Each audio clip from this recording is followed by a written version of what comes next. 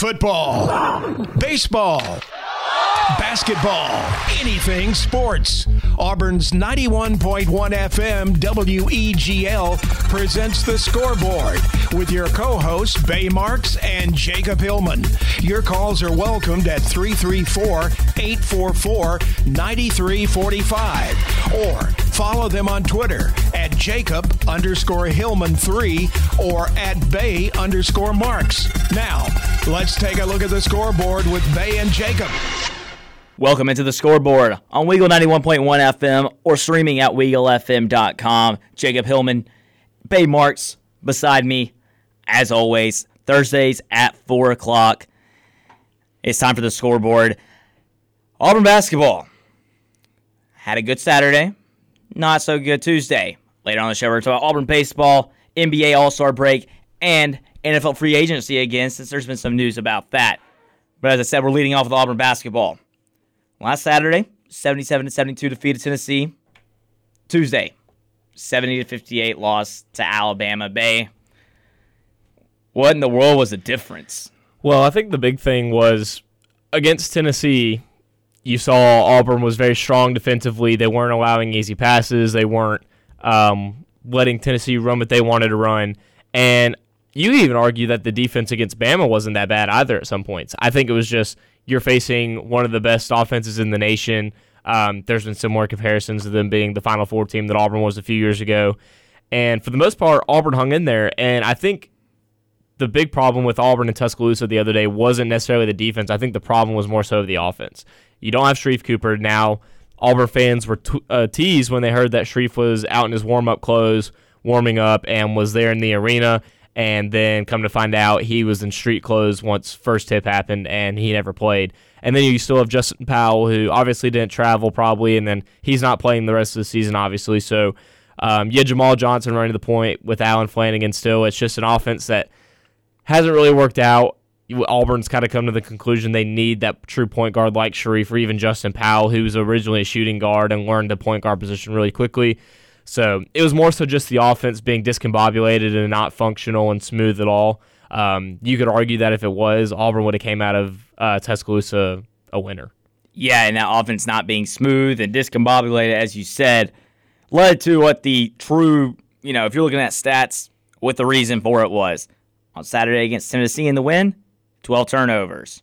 In the loss to Alabama, 23. It's as simple as that. You turn the ball over too many times, and Alabama's going to take advantage. So, listen, Alabama's fast break points, they only had 12, but off turnovers, 24. Yeah. And that's not going to get it done if you're Auburn. And Auburn only turned Alabama over 7 times and scored 6 points off turnovers. I think a big thing also was Auburn was very controlled on the defensive end. They only sent Bama to the line 11 times. Now, granted, you look on the other side of that, Auburn only went 16 times, so only 5 more attempts from the line. Not a big difference in the end. But you look at the box score, really, Jalen Williams was the leading scorer. Auburn had 3 starters who were in double digits, 13, 11, and 10 for Williams, Cambridge, and Johnson, respectfully. But I think it also comes down to what we were talking about on the show, I believe it was last week, was just the fact that in the end, Auburn hasn't had any production off their bench lately. Dylan Cardwell had a strong first half. He had 6 total points, and he also had 4 rebounds to complement that. But it's guys coming off the bench like Chris Moore, Stretch Akingbola, Javon Franklin, who's been playing a lot as the season has gone on, who all went scoreless. So I think it's just a lack of scoring for Auburn right now. It's, like you said, the turnovers hurt, and obviously not having a 5-star point guard hurt the team. Yeah, and I think that, kind of the turnovers are, you mentioned the scoring, it's all kind of the same thing. It's all together. You don't have a point guard, and it's no disrespect to Jamal Johnson or Allen Flanigan. It's just not their position. Johnson did much better at point guard than Allen Flanigan did. Yeah, he did. Well, he played in high school, too. Yes, that's the main part. So it's something that he's familiar with. He's not comfortable with because he hasn't done it in 3 years, but he was familiar with it, so he was able to come in and kind of run the offense a little bit better than Flanigan did, but it still wasn't enough, especially against a great Alabama team. I also look at the fact that, it's not the same offense. It's just not with them. Auburn slowed down a lot in the last 2 games with their pace. With Sharife Cooper, Auburn's flying up and down the floor. Without him, Auburn's not doing the same thing. I think a big thing also was on the post-game interview with Bruce Pearl with Andy Burcham. Bruce talked about one of the positives, because Bruce is a guy that likes to build off the positives, was they shaved 24 points off of what Bama scored in Auburn Arena back earlier this season. They scored 94 here, and Auburn in their own arena held them to 70. So 24-point difference there. Like I said, the defense wasn't a problem. You could argue that was one of Bama's less impressive offensive performances this year. It's just like we keep reiterating. It's just the point guard position, which leads to the question of, A, does Sharife come back? And B, the even bigger question is, if he doesn't, besides Justin Powell, who do you have that can play point guard next year and step in and play valuable minutes? Yeah, I don't know. You got to bring in the grad transfer. It's kind of a similar situation to, you remember Ronnie Johnson? Mm-hmm. I think it's very similar to that, because this is going to sound weird, but for some reason on my lunch break today, I was watching Auburn UAB highlights from that year in Bartow when that game was electric. Yeah. But anyways, it's the similar situation with that, because coming into that year, they didn't have a point guard because Kareem Canty and Simeon Bowers had left, and Jared Harper was a freshman. While he was a highly touted freshman, you don't know what you're going to get. So Bruce goes after a grad transfer. More recently, Javon McCormick coming out of JUCO as well. So I think that's the biggest answer right now. I think you kind of have to. There's just you saw what happened when you didn't have a point guard after Turbo Jones transferred out. Powell's not even a point guard, but he was the best option outside Turbo and Sharife Cooper. And he looked great. I mean, he was dropping nearly 30 points in some games. So it's one of those things where I would much rather have Powell running the 2 guard instead of him running the 1 guard, where he's kind of having to do different things. I think he's such a great shooter that you want him just shooting the ball. You don't want him to have to deal with passing it around and stuff. So get a point guard. I don't know any names to look out for in the transfer portal or anything. If Sharife leaves. Yeah, if Sharife leaves. Don't give me that look. I won't say I won't win. I won't say when he leaves. But it's one of those things where I kind of blame Bruce for it, because the recruiting hasn't been there for the point guard position. And, Sharife, what about the years sandwiching that? You got Scooter Henderson in 2 years. That's 2 years from now. If Auburn gets Scoot Henderson. Correct. But the way they're recruiting him is kind of what I'm... And besides him, there isn't really anybody on the radar. Yeah. I mean, because Auburn's been spoiled with Jared Harper for 3 years, and then they had Javon McCormick come in his last year. I think Bruce was kind of thinking he might leave soon. I need somebody else. So Javon stays for 1 more year, and Samir even ran point last year. Well, those guys are out. Well, see, and that's another thing. I didn't like... Samir ran the point guard great, but I think he was so much better at the 2 guard. It was one of those things where you're forcing these players into spots that they're good at, but my Lord, they could be helping so much better at a different position. Yeah, so big point being, if Sharife Cooper doesn't come back next year and Auburn doesn't get a grad chance for point guard, you're going to pretty much see the same thing you are this year, unless Justin Powell plays 35 minutes and he gets 5 minutes worth of rest, and then, hey, maybe even Trey Alexander. He's the number 1 player in Oklahoma coming into Auburn next year. So see, and that's another guy that he's a 2 guard, but he can play point guard. So I want him at his natural position. You want a true point guard. Exactly. Because Auburn's offense, the way Bruce Pearl runs it, runs so well. And I was saying this the other night when we were watching the game in our apartment together, was when I was yelling, move, Auburn's offense just becomes stagnant with no true point guard on the floor, because they're like the quarterback. They move the ball around. They know the sets, the schemes, what they want to run. And when you don't have that intelligent guy out there like a Sharife Cooper, then you don't have a quarterback on the field. So the play can't run. So everybody stands still and counts on one person to do something, like Alan Flanagan hawking up a 3. So, and Flanagan, I will say, sometimes it works out whenever he's driving the ball well. Keywords sometimes. Because he's a good facilitator. He's good at getting to the rim. I consider him and Isaac Okoro light, just kind of a poor man's version of Isaac right now. I think he can eventually get the offensive ability to that point. His strength is just that he's so big and strong, exactly, like Isaac was. Just like Isaac was. So I think that if he can figure it out, then he can be like Isaac on the offensive end in the coming years. But when he's running the point guard, it's just difficult to do, like running that ISO. Like, it's better when he's coming in from the wing, whenever he's getting it off the pass. But that's all I'm begging for this offseason. Yes. A point guard. Point guard. Well, before the offseason, and Saturday. I'll say yes. And even if Sharife does come back, I still want someone backing him up. Oh, no, for sure. I mean, because Sharife can't play 40 minutes, obviously. And if Justin Powell if Bruce sees that Justin Powell is truly stronger in the 2 guard position than he is running the point, then you definitely need to get a backup guard. Powell could play more minutes with that guard. Powell could play minutes with Sharife, and still have guys like Allen Flanigan, Jabari Smith, JT Thor out on the floor with him, Jalen Williams. But yeah, that's going to be crucial. One positive out of Allen Flanigan having to run the point is he can kind of run like a LeBron James type thing. He grabs a rebound and he can actually run it up the floor because he's kind of familiar with it. Now, I'm not saying I want him to do that every time, but it's an option. Are you saying Allen is LeBron James? That's exactly what I'm saying, Bay. But no, it's one of those things where it gives you another option with a fast break because, hey. It cuts down on an outlet pass. You can get the play flowing quicker. Exactly. So I think that's one good thing when you look forward, but it's just something you don't want him to have to be taking it up the floor and running the offense. Well, before we get into the offseason and next season, Saturday at home. Mississippi State. Noon. It got moved from February 16th, I believe, a Tuesday night game, to this Saturday at noon. Mississippi State, not the best team in the world. They barely escaped against a Texas A&M team that had been off for 32 days, but it's still a game that you need to win and you need to be locked in for because you want to finish the season on a high note. It would be good to 2 straight Saturdays, win at home, and do it handedly against, like I said, a Mississippi State team that isn't quite that good. They have a better record than Auburn overall, but like I said, only winning by 6 against Texas A&M when they hadn't played for 32 days, that's not impressive at all.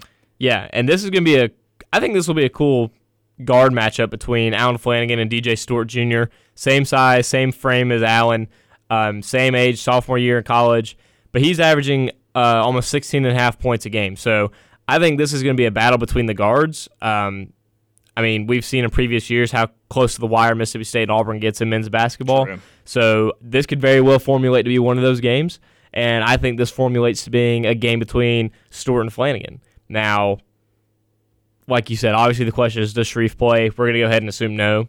Obviously, Powell's not going to play. So I think the big thing for Auburn is, like you said, win a second straight Saturday game, take some momentum into the offseason. I know you haven't finished strong, I mean, especially in SEC play as a whole. But the biggest thing right now is taking some momentum into the offseason, into the weight room, while everybody else is doing March Madness. Auburn's getting a head start on their workouts. True, and as we said, starting on workouts and really, well, of course, the recruiting's different because the dead period has been extended to, I think, May 31st or something crazy. End of May. Hopefully that ends soon. There's a lot. Well, we won't get into that. But maybe they'll reverse that. The dead period will be in effect till then. It's kind of something that's made it difficult for schools, and God bless the high school seniors who are trying because to make they like decision. to come look at the campus and the facilities. It'll be something interesting to keep track of because, like I said, Auburn's going to be able to get ahead of everyone else. And, this year, they wouldn't have made the tournament anyway. But it's still one of those things that the team, we saw flashes of greatness, of the team being exciting, of the team being a tournament team, but they weren't able to put it together for a full season. See, I don't want to say this because I sound like a broken record, or at least I feel like I do, is they're just so young and their potential is through the roof. That's why you see these flashes of them being a tournament team, them beating top 25 teams at home, them competing with Baylor on the road. Nearly beating Alabama on the road. Getting it within 5 after being down by so much. So it's just the fact that they're so young, and I feel like Bruce understands that, and I feel like the players understand that. And I really feel like if this core group of freshmen and sophomores stay here for another year or two, Auburn can build a huge team. Well, yeah, you mentioned, they've shown the flashes, and they're young. They didn't have a full off season. Yeah. And like you said, I sound like a broken record as well. We've talked about that all year long, not having the off season. But that's something you got to deal with. And that's something you got to work on in the off season. True. Shooting, rebounding, defending, all of it. A full off season for Auburn basketball after they host Mississippi State on Saturday at noon on the SEC Network. When we return, we're going to talk about Auburn baseball. Head to the Diamond across the street from Auburn Arena. You're listening to the Scoreboard on Weagle 91.1 FM. Thank you for tuning into the Scoreboard with Bay Marks and Jacob Hillman. You can find the Scoreboard podcast on Apple, Spotify, and anywhere you find your podcasts. Welcome back to the Scoreboard, Weagle 91.1 FM, or if you're streaming to the Scoreboard live on WeagleFM.com using that Listen Now button, we welcome you to the show. Bay Marks and Jacob Hillman back from the break. Getting into some Auburn baseball. Just got through with our Auburn basketball segment. If you missed it and want to hear our latest opinions on that, you can hit up the podcast after today's show on every podcasting platform, Spotify, Apple, wherever you get your podcast from. So, like I mentioned, Auburn baseball. They were originally supposed to welcome in Xavier this weekend. That got scratched. I think it was due to COVID. Due to extenuating circumstances, which could mean anything. My guess is Xavier just played Tennessee Tech, who has COVID issues, and we said, nah, we'll pass. So. Yeah, so I feel like, something to do with COVID. And Auburn says, you know what? Perfect opportunity, because another top 25 team needs somebody to play this weekend. Auburn is welcoming in number 18 Boston College to the Plains this weekend for a top 25 showdown. And Auburn also just got home from the Round Rock Classic. And, man, we were so confident. Well, I think, was it you that said Auburn would be happy with a 1-2 weekend? I didn't say they'd be. I don't think I said or they'd did be you happy, predict but that? I predicted that and said be content with that. And that's what happened. I was very ambitious and predicted either 2-1 or 3-0. And if you you didn't watch on Flow Baseball because the stream sucked. If you listen to Brad Law on the Auburn Sports Network, you want to pay $30 for a quality stream that cuts out right before Ryan Bliss's home run. Go for it. But if you listen to Brad Law on the Auburn Sports Network, the first half of the game, Auburn seemed like a team that was going to go 3-0 that weekend. Auburn let off the gas with their offense in Game 1 against Oklahoma, and then in extra innings lose on a walk-off, get blown out of the stadium Saturday, and then finish off against an SEC foe on Sunday with a win and got a pitcher of the week. You got a little bit of everything last weekend, to be honest. My bingo card almost got scratched completely off. Honestly. You had guys go down with injury. You got blown out. It looked like you were going to blow someone out. Then you did blow someone out. I would consider the Texas A&M game a blowout. Like I said, a little bit of everything. You had bullpen trouble. You had bullpen shining. You had everything.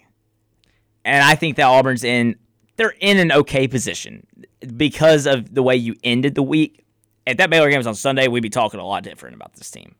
I think a big thing to bring out of this weekend also is Tyler Miller, who has been 7 in a row. 7 in a row. I mean, first baseman for the Tigers had himself an absolute week last week, going back to the Alabama A&M sweep and then through the Round Rock Classic. I mean, dude's been on fire. So I'm looking at the stats. Who would have guessed after 2 weekends or 2 weeks? Guess who if you're not looking at the stats, guess who the top 3 hitters are on this Auburn baseball team? Tyler Miller. He's one. Okay, give me a second. Can you give me not Bryson Ware. Freshman and a JUCO guy. Bryson Ware? No. Oh, really? Really. Bryson didn't have a good weekend. Who's a freshman? Cam Hill. Wow. Is your leading batter for the Auburn Tigers at 545. The other guy, he's a JUCO guy, but it's his second year, Garrett Farquhar. Okay. Who would have guessed that those 3 guys would have been leading the way? Ryan Bliss is at 4th. That's kind of the guy I would expect to be up there. Yeah. Bryson Ware is all the way down hitting 324 as if that's super bad. Okay, here's the thing. Auburn's hitting 361. So that's kind of incredible. As a team? Yeah. Yeah, that's pretty incredible right now. They'll get it done. So it's one of those things that, and hey, that also includes Josh Hall, who doesn't qualify at 692 because Josh Hall didn't play this past weekend. He injured something. He tweaked something. He didn't feel like playing this weekend. Well, we also didn't know if Ryan was going to play last weekend. Yeah, and Bliss looks fine. Like I said, hit a home run. Yeah. I texted you when Brad made the call that I think his hamstring's okay. He's good now. But Hall, he did it on Wednesday against Alabama A&M, and I think it was one of those things they didn't want to risk because you don't want to make that injury more severe. But like I said, he's hitting 692. So, well, speaking of injuries, Auburn had 2 of them as well over the weekend again, Judd Ward and Cody Greenhill, which 2 Russellville natives. Yes. One of them we're going to see, I think. The other one we won't. Cody's probably not going to be in the pen for a while. I could see him come out of the bullpen, though. Well, that's what we were talking about before we came back from break was the starters for this weekend for Auburn on the rubber. Richard Fitz Friday night, 2:05, one of our friends. Then you have Mason Barnett on Saturday, and then you have Trace Bright, the reigning SEC pitcher of the week, on Sunday. And it kind of takes you down a thought path of why Barnett is on Saturday instead of Bright, and also I believe we were talking about, was it Butch made the comment that he's gonna be a starter and we're gonna keep him there because mentally that's bad. And Mason comes in relief last weekend and he wasn't even written down as a probable Sunday starter, and now he's gonna start on a Saturday. So it's kind of mind-boggling for me. So to kind of answer all of that, the reason I think Barnett's on Saturday is because I think Trace has solidified himself on Sunday. And that, yeah. So they want to put him where he's going to be. Whereas with the injuries, they're shifting guys around. And I think Mason's going to be that fourth guy. Yeah. In case anything else happens until Jack comes back. If not Cody. Because Cody's already started 2 games Well, this year. guess what we haven't mentioned is that Jack Owen's going to return in the next few weeks. Yeah. Well, what happens then? Does Cody Greenhill go to the bullpen? If Trace Bright is going on a tear, I don't expect him to keep up a .9 ERA. But at what point do you say, you got to keep this guy in? Well, I think you absolutely have to keep Bright in that Sunday spot. But that's also what you were saying was Cody his power's out of the bullpen. He's one of the best closers in the league when he comes out of the bullpen. Listen, if you've got Cody Greenhill and Mason Barnett coming out of the bullpen on back-to-back days, scary. That is terrifying for other teams. It is. That is terrifying. And then on Sunday, you're going to have... So, here's the thing. I'm not a baseball coach or pitching coach or anything, but why not start Jack Owen on Friday, Cody Greenhill back him up, Fitz on Saturday, Mason Barnett back him up, and, assuming things go okay, Baylor doesn't happen, you can literally throw those 4 guys on 2 days. Yeah. And then on Sunday, you've got the whole shebang of the bullpen that's looking solid with Carson Skipper, Brooks Fuller, Seb Thomas, guys like those that are doing so well. Like, I think Auburn's pitching has the potential. The ceiling is the roof, as Michael Jordan would say. That is the potential for this Auburn baseball pitching staff. So is the offense. That's what we've been talking about, is just the depth and the potential in all 3 phases, hitting, defense, and pitching. And this weekend, it wasn't really on display. The first 4 or 5 innings on Friday, yeah, the offense was on display. Auburn was up 3-0. Auburn was looking great. Cody was looking strong. For only his second start. And then Cody got hurt. Yeah. And Auburn loses that game in extra innings. So I think it's more so. I think it was also coming off of Alabama A&M being up 33-0, and then you're already up 3-0 against a great team like Oklahoma. I think Auburn took their foot off the brake. So I think now it's the mentality of keeping your foot on the gas the whole game. Yeah, in my opinion, coming from a baseball background, it's 9 innings. It's not a short game. Your games are 3 hours long. You have to mentally be checked in and locked in, and with the depth and the potential that Auburn has, with the ceiling being the roof, there's no telling where Auburn's going to go. I really think that the thing about the bats is you just have to make sure that you've got it's one of those things where I think the whole lineup has the potential to be great, but it's one of those things you just need half the guys to be on it because they're so good. Like Tyler Miller, when he's on like he is, you just need a few guys and 1 or 2 guys in front of him to also be on where he can just drive in those runs constantly. And then when he's on, the other guys who haven't been picking up, their turn to pick up. And one of those guys that hasn't really picked it up, Rankin Woolley. Yeah, Rankin's been 192, the only guy on the team that qualifies hitting under 300. Yeah, he had a terrible first weekend. Didn't play against Alabama A&M, so he couldn't really pad those stats like a lot of the other guys could because he had a head cold. And then of course, the whole weekend wasn't that great hitting wise, other than the first few innings on Friday and then most of the day Sunday. So I think it's one of those things that Rankin will pick it up eventually. He was the leading average guy on the shortened season last year. Maybe he'll turn it on during SEC play. Yeah, and that's what we were talking about last week when we were talking about what would your starting lineup be this weekend and why, and you switched Rankin out for Steven. Well, they ended up doing that. Steven was in the cleanup spot, and it was kind of evident why. So I agree. I wouldn't bail on his bat yet, but also keep an eye out because this weekend against a top 25 opponent, he's the guy he's the guy you cannot bail on. But it's one of those things you got to keep an eye on, and it's pick it up, man, because his glove is great. Yeah. Oh, yeah. At third base, you got options, but that veteran presence in his glove, yeah, he's the best option. Well, having spoken about last weekend and where Auburn's at right now, I hinted to Auburn going into this weekend, welcoming in number 18 Boston College after Xavier was not able to make the trip down to the Plains. They'll kick it off tomorrow night at 4 o'clock from Plainsman Park. Richard Fitz, he will have the first pitch on the rubber, 2 o'clock Saturday and 1 p.m. to cap it off on Sunday. What do you see happening in this series? I think that Auburn, what do I see happening? I don't know. Because this Boston College team feels like a team that could make some noise, but also might not. Because they just wrapped up a road series win against number 11 Duke. 10-6 win on Friday night, 3-10 loss on Saturday, and a 5-2 win in the rubber match. But I also think that this team could just come out of nowhere and really dominate. Looking at their statistics, their leading hitter, Sal Frelick, he's hitting .469. He started every game. This is not like him not playing a lot and just getting a few hits. This guy hits .469. And then on the pitching side, they've got a lot of guys that look solid. They're giving up .287 batting average. And then a 3.5 ERA. I think that Auburn can win this series. I don't know if they will. I think it's going to come down to Sunday, to be honest. I say this: Auburn will not do worse than 2-1.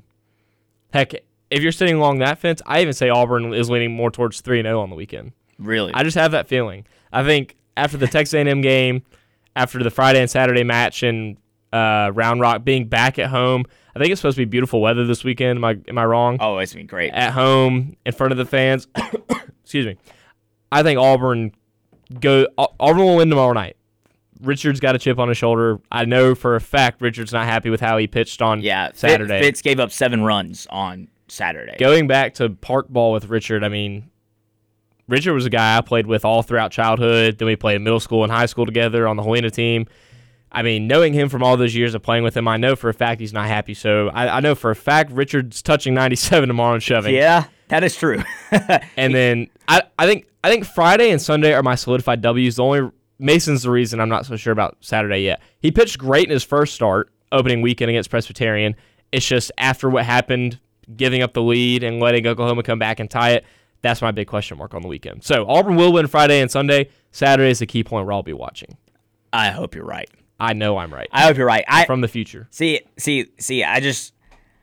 I'm concerned about the bats in a way where they've been so consistently, I won't say they've been hot consistently, but they've been so consistent other than Saturday until the very end of the game that I'm just like, they're going to cool off at some point.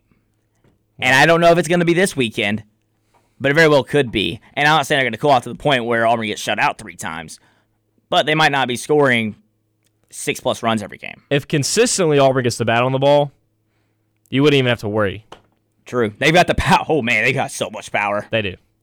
Speaking about power, this is a powerful show, and this show will be back on the other side of the break. This is the Scoreboard. Bay Marks and Jacob Hillman. We're going to get into some, I believe it's NBA. NBA All-Star break. NBA All-Star break.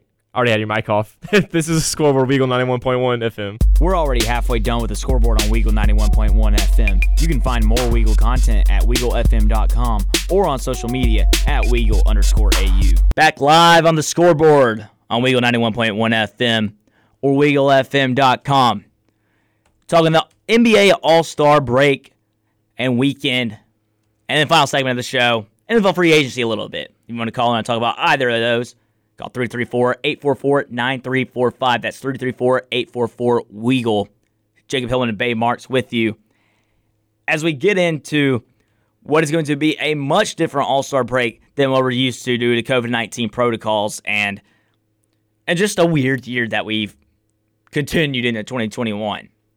Skills challenge, 3-point contest, dunk contest, and the All-Star game on the same night. Usually you got the Saturday night slate of the skills challenge, 3-point contest, and dunk contest, and then Sunday you have the game. Not this weekend. Well, remember what it's following.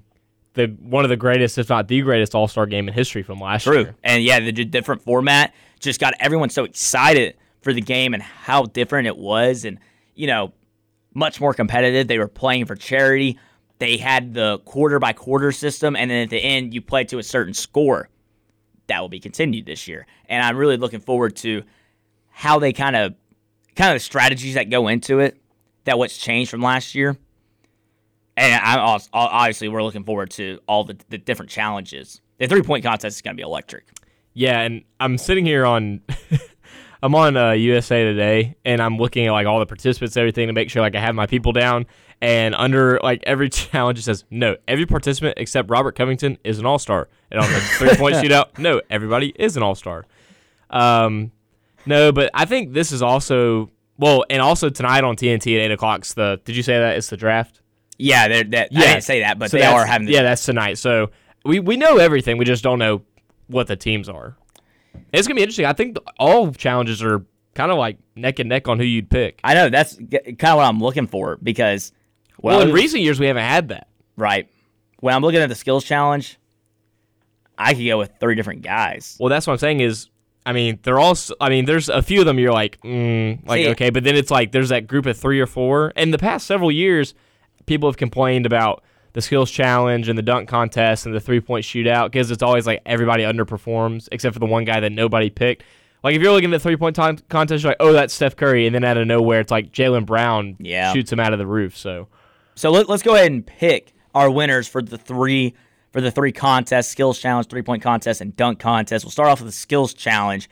For me, it comes down to Doncic, Paul, and Vucevic. I think Vucevic is a good sleeper. Yeah, I think mine comes down to Doncic, Paul, and Sabonis. Okay, and my winner, who? Do we have to give an exact winner? I'm saying, yeah, we want the winner of the contest. I'll let you go first. I'll see. I'm picking Luka Doncic. I'm tempted to either pick Luka or Sabonis. I'm not going to pick Chris just because Chris is kind of old. Yeah. It would be a Chris Paul thing for him to come out and dominate, though. Especially the way the Suns are playing this year. True. But, no, I'm with you. I'm going to go with, just to be different, I'll pick Sabonis. And then if Doncic wins, he'll be my second pick. Yeah. So, yeah, I'll pick Sabonis and be different. Moving on to the 3-point contest. Both of these are prior to the tip-off of the All-Star game around 5:30 Central Time on TNT. Like I said, we're doing it different this year. All on Sunday. The dunk contest is at halftime of the game. But the 3-point contest, Devin Booker, Jaylen Brown, Steph Curry, Zach LaVine, Donovan Mitchell, and Jason Tatum, those are some big names. They are. I think this will be the most interesting challenge and probably the most competitive one. Yeah, and that's the point. Is it's so close and neck and competitive. If I'm going to knock it down to 3 people, you obviously have to pick Steph because he's the greatest shooter ever. And then I'd pick Steph, Zach LaVine, and Donovan. Those are my 3. And you know who I have winning it? I have Zach LaVine winning it. I've got Mitchell. Okay. I don't want to pick Steph just because, I feel like he might go around and screw around a little bit. Yeah, Steph's also a better in-game shooter. That is true. And we say that, but remember the videos, 100 however many. We say that, but no, I'm gonna pick Zach LaVine just because there's been this conversation lately about how underappreciated he is, and the fact that he's on the Bulls. Well, yeah, his prime years are being wasted, and he could potentially be on the trading block. So. And I'm a huge fan of LaVine, so I'll pick Zach LaVine. I think he's got the best shot of winning this, and then I think behind him will be Donovan and Steph in no particular order. Yeah, see, I really like Donovan. A lot of people when they see him, they think of his dunks because he's such an explosive player. He's one of those guys that you look at and he kind of scares you because it reminds you of D Rose the way he jumps and lands. But he does shoot 38.2% from the 3 this year. 36% in his career, so it's an improvement. That's what I look at. And I think Mitchell is going to come out. Because I also think, hey, especially with what happened last night against the 76ers, I think he just wants to go out and get all the attention he can. Because he got a lot of attention last night. He's going to want to continue that this weekend. We won't get into that, but... We could talk about that for a minute. Yeah. All right, we'll pick the dunk contest, and we might talk about that. Okay, the dunk contest... Who are these people? I'm kidding. Well, no, but... Who are these people? No Zion? Coward. Maybe next year. Unless he's going to be like LeBron and never face the dunk contest, which LeBron's not the GOAT because he never won the dunk contest. Jordan did. I can get behind that. Kobe did too. Kobe won it. He was a rookie. That is true. I don't remember that, but I love I love seeing athletes have fun with this one. Back in the early 2000s and in the 80s and 90s, it was so cool to see legends. Well, even the Zach LaVine and the Aaron Gordons of the 2010s, those were fun too. Nate Robinson, Dwight Howard. Mm-hmm.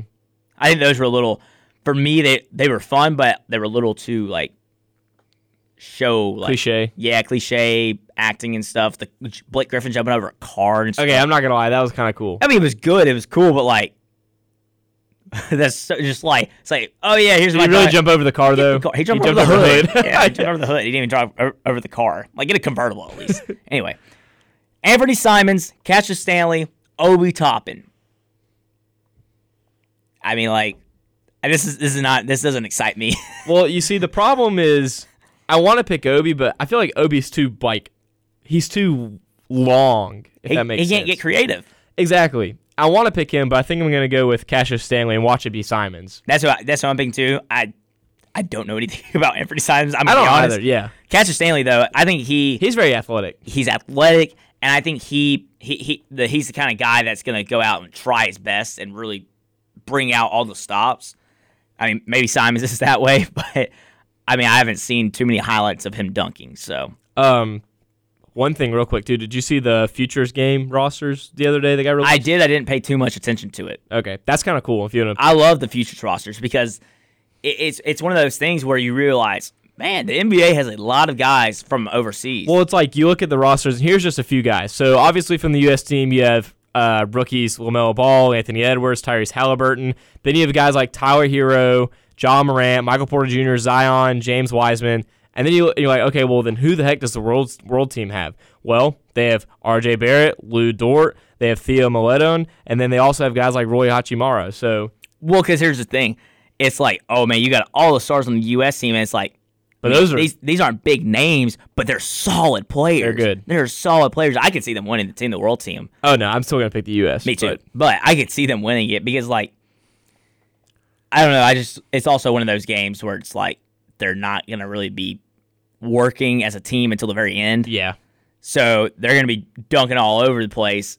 But then it might be a thing where the U.S., like, they're shooting threes from the logo, doing crazy alley-oops, but they're down by 10 going into the fourth quarter. Have you seen, I don't know if it was last year or the year before, where Luka and Trae Young played in this game, and Luka was mic'd up? Yeah. He was like, I'll do the jump ball. I'll do it. He's like, oh, no, you got it. He goes, no, I'll actually do it. He goes and does a jump ball. I love Luka, dude. Luka makes me mad picking against him. Luka is such a fun player to watch, and I think he's here for the next 10 years as a great player. I think they're a great tandem as like entertainment factor out off the court.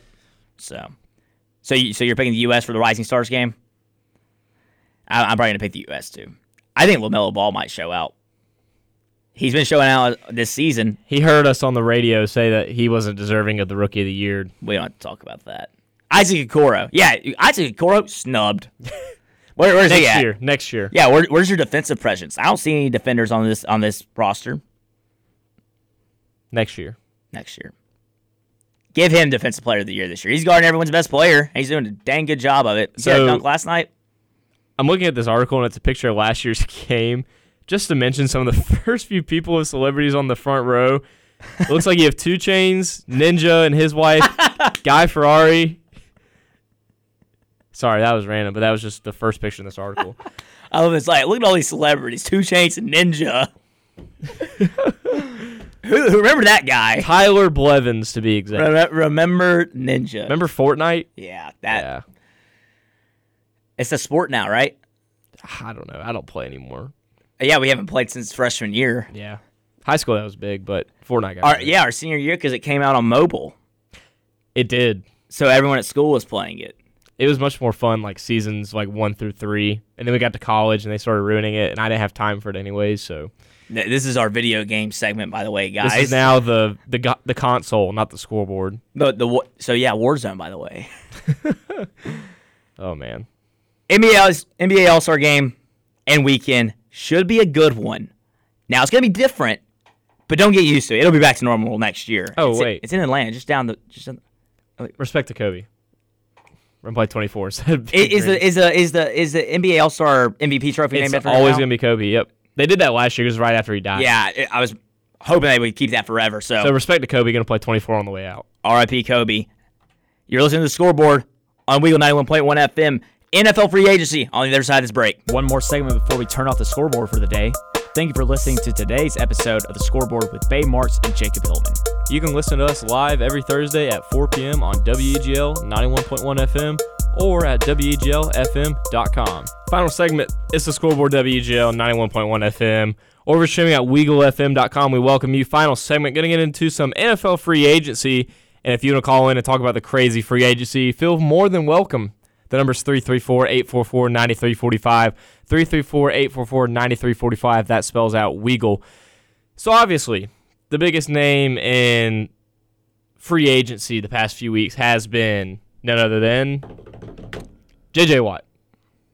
Leaving Houston. We talked about on the show last week how we really thought that the Browns, the Packers, and the Steelers were the 3 biggest contenders to land one of, if not the greatest defensive end of all time. We were on top of that one. We were. And he ended up signing with the Cardinals. So we were really on top of that one. Our journalism skills were just... Hey, look, he's rejoining his team. I see it was one of those things I thought it was kind of a smoke screen. Like, when Hopkins was posting them out, I was like, oh, yeah, just screw Houston and stuff. No, they actually said screw Houston and joined together. Well, I really thought there was no way he doesn't either go play for the Browns with Garrett, the Packers just because hometown, and the offer they could have made him if they would have waited, and then playing with his two brothers in Pittsburgh, because the third one's there, right? Yeah. Okay. Yeah, Derek, TJ, and JJ. Derek, yeah. So he fools the NFL world and goes to Arizona. So what does that mean?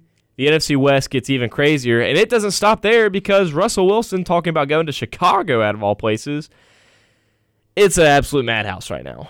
Yeah, and the Russell Wilson thing is not even free agency. That's just trade market because you've got Deshaun Watson, you got Russell Wilson. Two of the most prolific. Is Russell Wilson considered young anymore? He's in his early 30s. So he's not young anymore. He's on the back end of things in his NFL career. Deshaun Watson, one of the best young quarterbacks, and like I said, Russell Wilson's so prolific. I don't know if Russell Wilson's going to get moved. I think he's going to stay in Seattle. Deshaun Watson is definitely going to get moved at some point because he's just going to refuse to play for the Texans if it comes down to it. It's going to be interesting because the salary cap for the NFL is dropping so much because of the COVID-19 pandemic, and the NFL's losing money, teams are losing money. So I'm looking forward to see what's happening. Like, it's kind of already started with the Giants releasing Golden Tate. Yeah. That's the free up cap space. I think the biggest thing is just the fact that the draft's also coming up in less than 2 months now. So look out for trade picks, look out for who they're planning on drafting. So I watched SVP last night, and he was kind of talking about how he thinks the best way to get talent is free agency. He's like, yeah, the draft is great and all, but that's such a developmental thing. That's also a risk factor because, I mean, you've seen them in college, but what do they do in the pros? In the pros, you've got guarantee of, okay, they did this. Mm-hmm. I agree. That's actually a good point. That's something you can think about. So this year, with how crazy it's going to be with the salary cap dropping, just so much happening, I mean, we're in for it. It's already with J.J. Watt. It's already happened. Do you hear something else that's weird? Do you know what 25-year-old defensive end is listed as one of the top players on the free agency market? Is it Carl Lawson? Carl Lawson. Wow. But this report does say that Cincinnati did get they added $145 million to their payroll, and they do want him back. So unless that's coach speak, as they put it. See, I would imagine they want him back because they're literally just a few offensive linemen away from being a great team. Well, he also dialed up the fourth most pressures last year, like league wide. So I don't know. I just thought that was an interesting thing. I mean, when you look at the Bengals, like I said, they're just a few offensive linemen away from being a great team because defense is solid. Joe Burrow is great as long as he comes back and recovers from that ACL injury.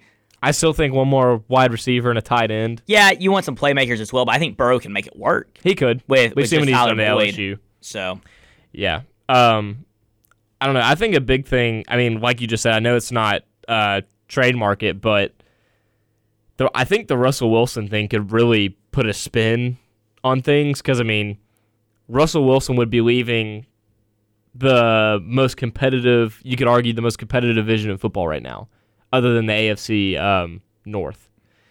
So my thing is does he spend the rest of his career there, or is he wanting to go to a place like Chicago that's gone 500, it seems like, for the past 5 years in a row? Well, yeah, because if you look at the NFC North, the Packers are probably stuck at the top. They're there. The Vikings and the Lions, they've already been making moves. I mean, they're trading, getting Goff. But it's going to be hit or miss. Yeah. It's going to be hit or miss. They're either going to make the playoffs next year or they're going to go like 4-12. They're still looking for their first Super Bowl appearance. The Vikings, they're also so up and down. You never know what you're going to get out of them. Now, they've got great running back Dalvin Cook. They got Kirk Cousins, and I don't know.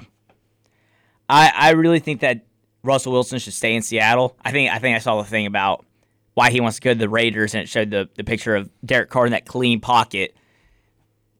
But I still think Seattle just doesn't treat him well enough. I don't think they treat him badly, but I don't think they treat him well enough. Yeah. That's kind of where I'm at on that. And I think it's just the thing where I feel like they're trying to build around Russ, which they've done with Lockett and Metcalf. I don't know. And it also comes down to, are him and Pete Carroll still clicking? I mean, we saw the kind of the garbage they put up in a few games last year, and then we also saw some of the sheer good football we saw put up in some games last year. I don't know. But speaking of the NFC West and the Seahawks, because he used to be on the Seahawks, Richard Sherman's also a potential free agent, and you know where they're talking about him going? Browns? The Raiders. Because that's where Gus Bradley is. Oh. So He's too old for him to matter, though. he's only 32. Oh, wait, no, he's not. But look at the way he's playing. Hold on. I don't think he's 32. He's got to be older than that. He played in 2007 at Stanford. Richard Sherman age. Well, I guess that would kind of make sense, actually. Okay, this is a different Richard Sherman, and it says he's 80. So I don't think the cornerback. if he's 80, the he looks Legion good of for 80. Boom. He's 32. Okay. So He's still just the way he's been playing. he's just, I think he was at an all-time high when he was on the Seahawks, and it just hasn't gotten any better from there. That's a good point. Now, something that does make me mad, they're talking about Aaron Jones. You know they're talking about him going? Talking about taking his talents to South Beach. That would actually be a really good fit. No, because he's leaving the Packers. Okay, we have A.J. Dillon. It's a great though. fit. It's a great fit, to be honest. Think about what Miami needs that. I mean, who was the running back they were playing last year at the end of the year? That was playing really well. I can't think of his name. It's on the tip of my tongue, I can't think of his name, but he's not going to be a consistent threat at running back for the Dolphins. They need Aaron Jones, especially with a Tua. Well, if they use him right. It's Packers, I feel like, haven't done that. Well, I think they did the first half, especially in this past season, because Aaron Jones can run the ball, but he's also the best receiving back in the league, you could argue. I mean, he would average 3 or 4 touchdowns a game, and at least half of those were receiving. So I think that's where, regardless where he ends up, that's where you got to be utilized with him. Good point. But And over free agency, like, can I give you one more before we go to break? absolutely. Actually, I'll give you 2 quick ones. They're both pertaining to the NFC East. Patriots going after a quarterback, and you know who they potentially see going there? Somebody that's already played in the NFC East? Oh, gosh. Alex Smith? Fitzmagic. Oh. And then to make it even crazier, the Jets, they could use a wide receiver, a young one, possibly that's 24 years old, by the name of Juju Smith-Schuster. They're talking about him going there too. I don't see Juju leaving Pittsburgh. Hey, man. I don't see him leaving Pittsburgh. There's just, like, I'm telling you, there's like 1 or 2 moves in the NFL right now that have to happen to set off the Jacob Hillman Thanos snap and let everything just change. You're right. I mean, and there's a potential for the NFL to really just kind of shift directions this offseason. I don't know, man. They literally, if Watson goes somewhere that's kind of on the cusp of being a contender, and Russell Wilson can make anyone a contender. Yeah. I think Watson can too, but I'm not as confident in him making, I don't know, the Lions a contender as I would be Russell Wilson. Yeah. The NFL could shift like crazy this year. They can. And it could also end up being potentially like the NBA a few years ago when the East was so unbalanced with the West, and then they ended up bouncing back out. We'll see. There's just so many names also that we keep forgetting that are also potential free agents. Jameis Winston. No. Jameis Winston. Bring him to Carolina. Do y'all draft a quarterback? It wouldn't be bad. I want Deshaun, though. Yeah. I would take Deshaun. It goes back to what you said earlier about SVP. I think we'll have to give up too much, though. You would. That's the issue. That's going to do it for the Scoreboard today with Jacob Hillman and Bay Marks. If you want to catch the replay of today's show, find it on whenever you find your podcast, Spotify, Apple Music. We're going to go upload it right after the show. If you want to hear us live again, you can do that next Thursday at 4 o'clock here from the Weagle Studios on 91.1 FM WEGL. This has been the Scoreboard. This has been the Scoreboard on 91.1 FM WEGL with Bay Marks and Jacob Hillman. Join us every Thursday at 4 as Jacob and Bay cover all the happenings in sports. You can keep up with all the great shows on Weagle by streaming us on our website at WEGLFM.com and following us on Twitter and Instagram at WEGL_AU.